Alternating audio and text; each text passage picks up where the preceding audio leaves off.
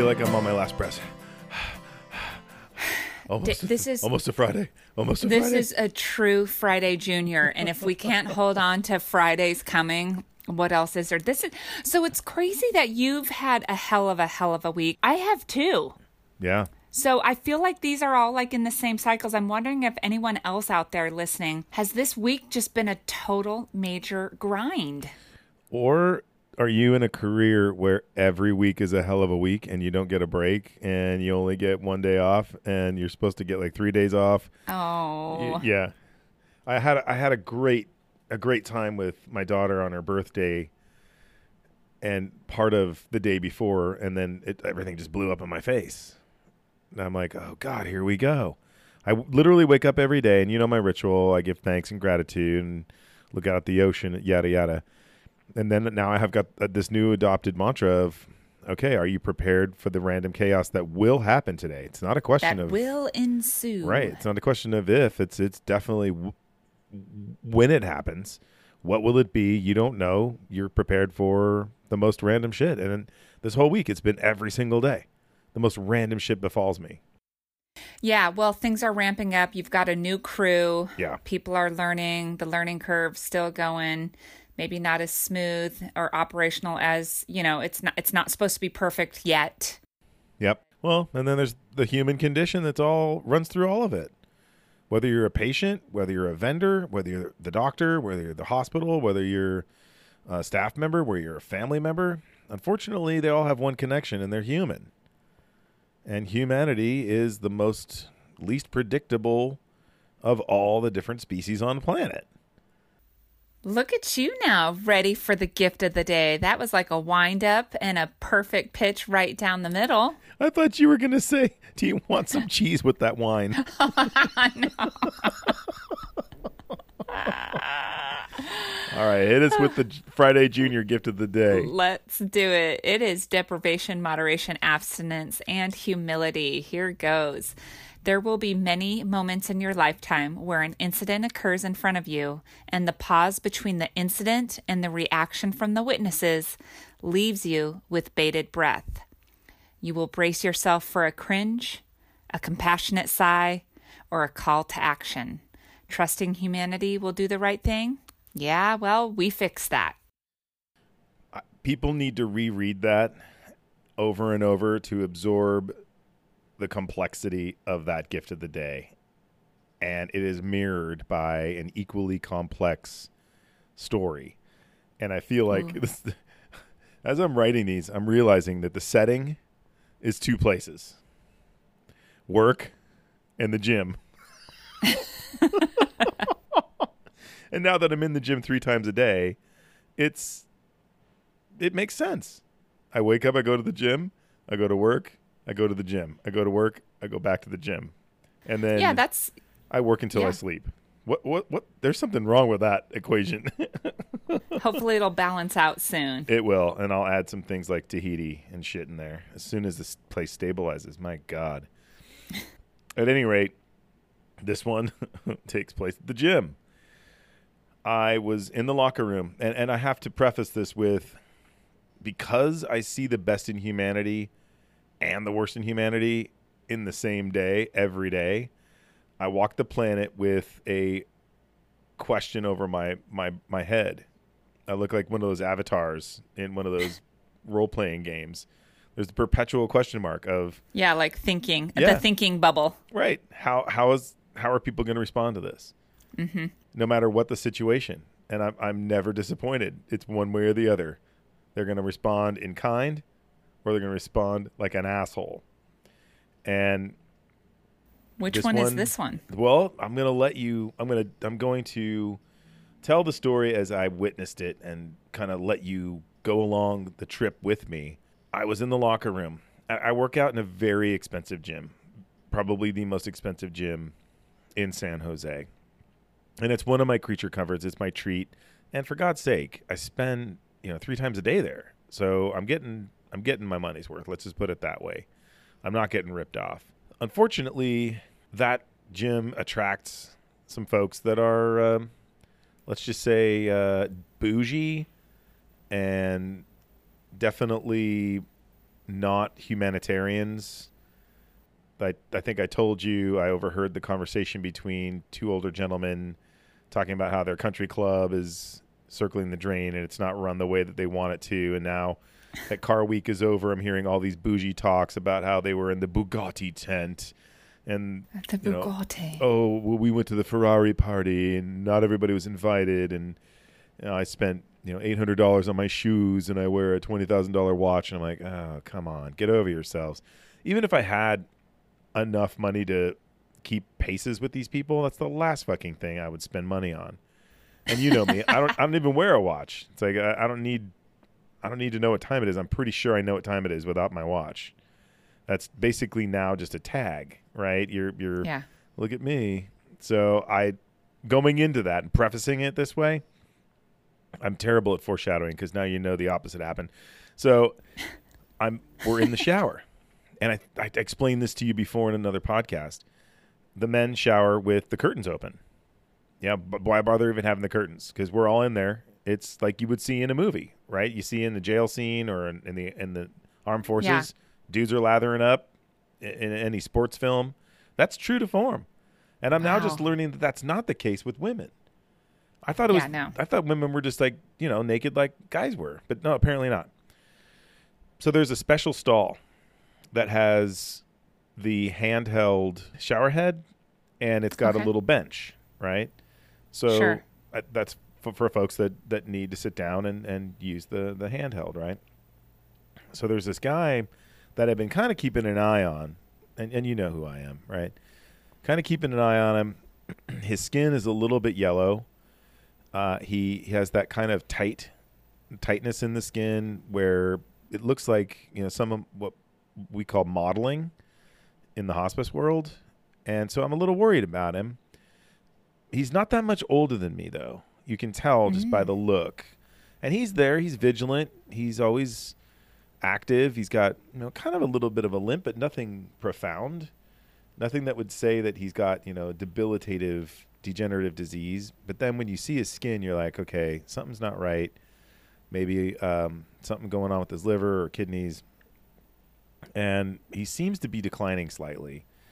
So I keep an eye on him, and I'm in the shower, and I hear this guy go, "Ooh," and I thought, somebody fell, or I turn around, and our little guy had pooped in the shower.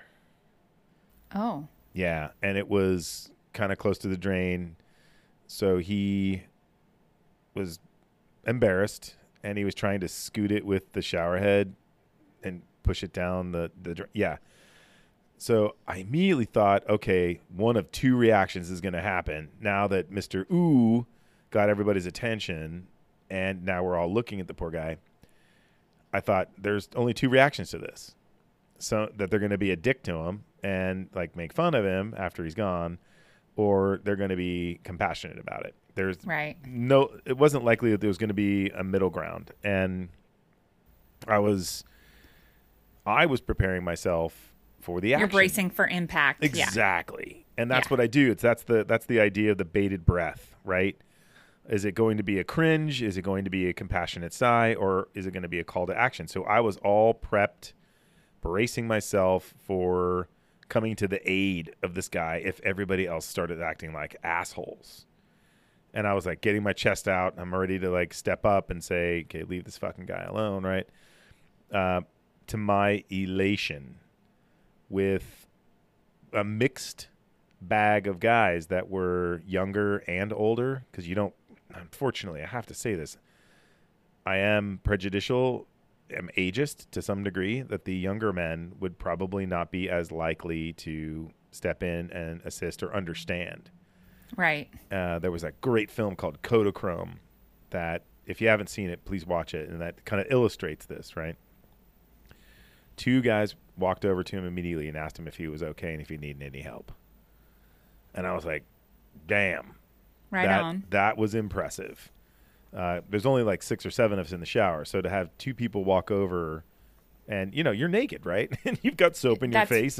Right. But you notice that this guy's struggling and he's not okay. If you're pooping in the shower, something catastrophic is happening with you.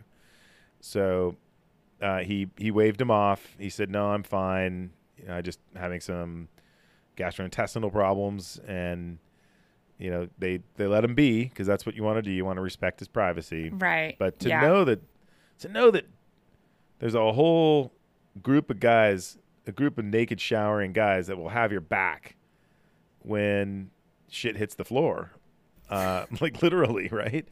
And as I'm saying this, I'm realizing, I'm recognizing that this out of context would sound super funny, but now that you have it, like, it's a legit story, because I can see you laughing right now, and it's hard for me to keep my composure. So sorry. But we're talking exact. This is not an analogy. This is exactly what it is, and it was just uplifting for me. I literally left the gym with a special type of energy.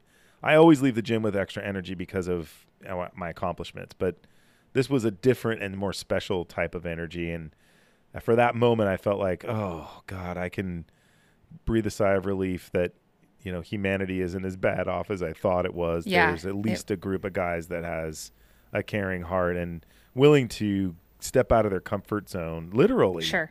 naked, and ask this guy if he needed help. That sense of empathy, that sense of compassion, that what if it was me shitting on the floor? What would I want from the world? And these guys, without hesitation, because I was ready to do it, obviously, but I didn't want to embarrass him. They stepped up, and I'm like, oh, damn straight. Good on ya.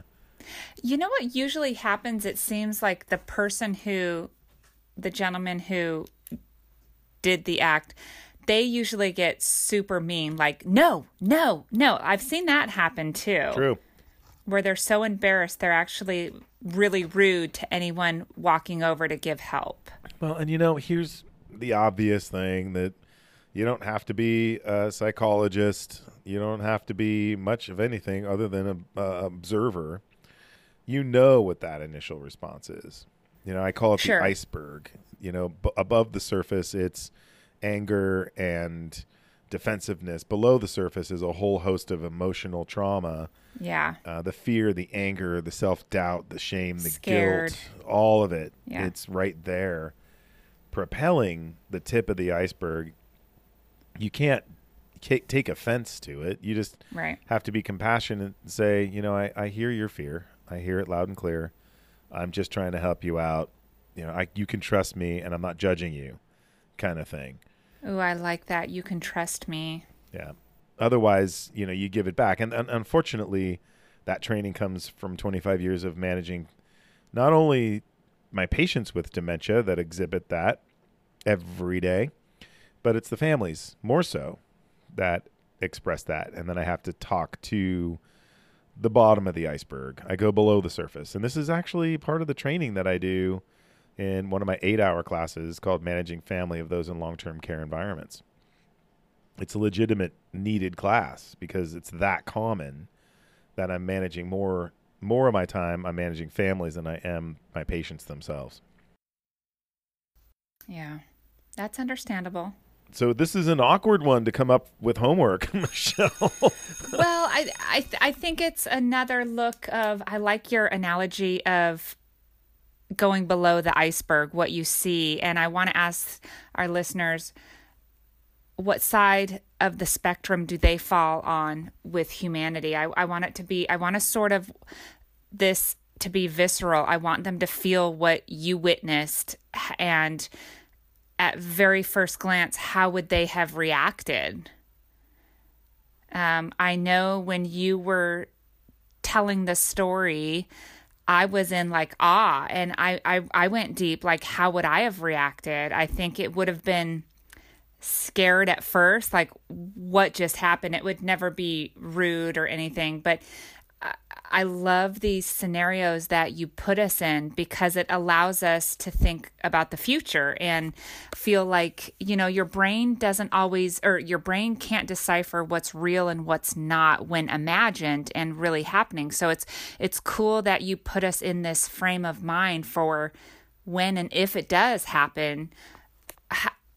Where are you on that spectrum? How humane would you be in that situation? That's one of your stronger homework assignments, and you're definitely vibing off of my intention on why I share these stories. And this is real life stuff. And I don't think that it's any coincidence that I'm witness to some of the more random things, like on a daily basis. I've got a great story. Super random, super daily, and like you said, you share it with us, and that leads right into my mic drop moment. Is, I asked you that question about what happens when the person who did the act gets really enraged at people who are just trying to help. And I loved what you said. The comeback is, look, I hear you, but you can trust me. Do you need my help? And I thought, what a great comeback to bring it down for that person. I think, I don't know, all my walls would go down when I hear someone say, you can trust me. I'm here to help you. And I just thought that, wow, what a great lesson. It's the training, honestly, and the level of exposure that I've had over years. Yeah. Which we all get to learn from. Right. That's what it's incredible. It's really about frequency of exposure. And because I'm exposed to it all the time, I just finally let go of my ego and didn't fire back, because your initial response to being barked at is to bark back. For sure. I don't bark back. Or what is the new stupid term? Clap. Yeah. No. It's silly. I've got to clap back. No, you don't have to clap back. Be the bigger person. Right. So I don't. Be the more evolved person. Right. It's so easy to clap back. Yeah, clapping back is easy. Clapping back doesn't take much intelligence, nor wit, nor humanity in your heart, compassion, empathy, and all that good stuff. Figure out why the person triggered you and go after what it is. First of all, extinguish the trigger in you. Secondly, go after what it is that's in pain in them that they felt compelled to have to trigger you. Yep. Don't be an asshole and just take it for face value. That's easy shit. That's basic shit. You're not evolved. To clap back. Oh, all right. Well, if you want to look like an idiot in the eyes of the world, that's cool. And, when you grow up, come talk to me. I got some cool stuff for you. Yeah, exactly. Get over yourself. And I think that's why it's such an important thing how we end our podcasts each and every day, is it helps you to refuel, so you don't feel like you have to clap back because you're so fulfilled. You have so much gratitude. And with that, I will end it because I feel full. Yeah, get out there and fly that kite. Yaw, ko, key.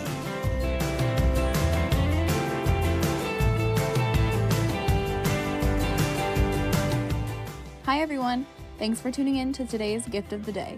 Check back tomorrow for another gift from your friends at the Red Kite Movement.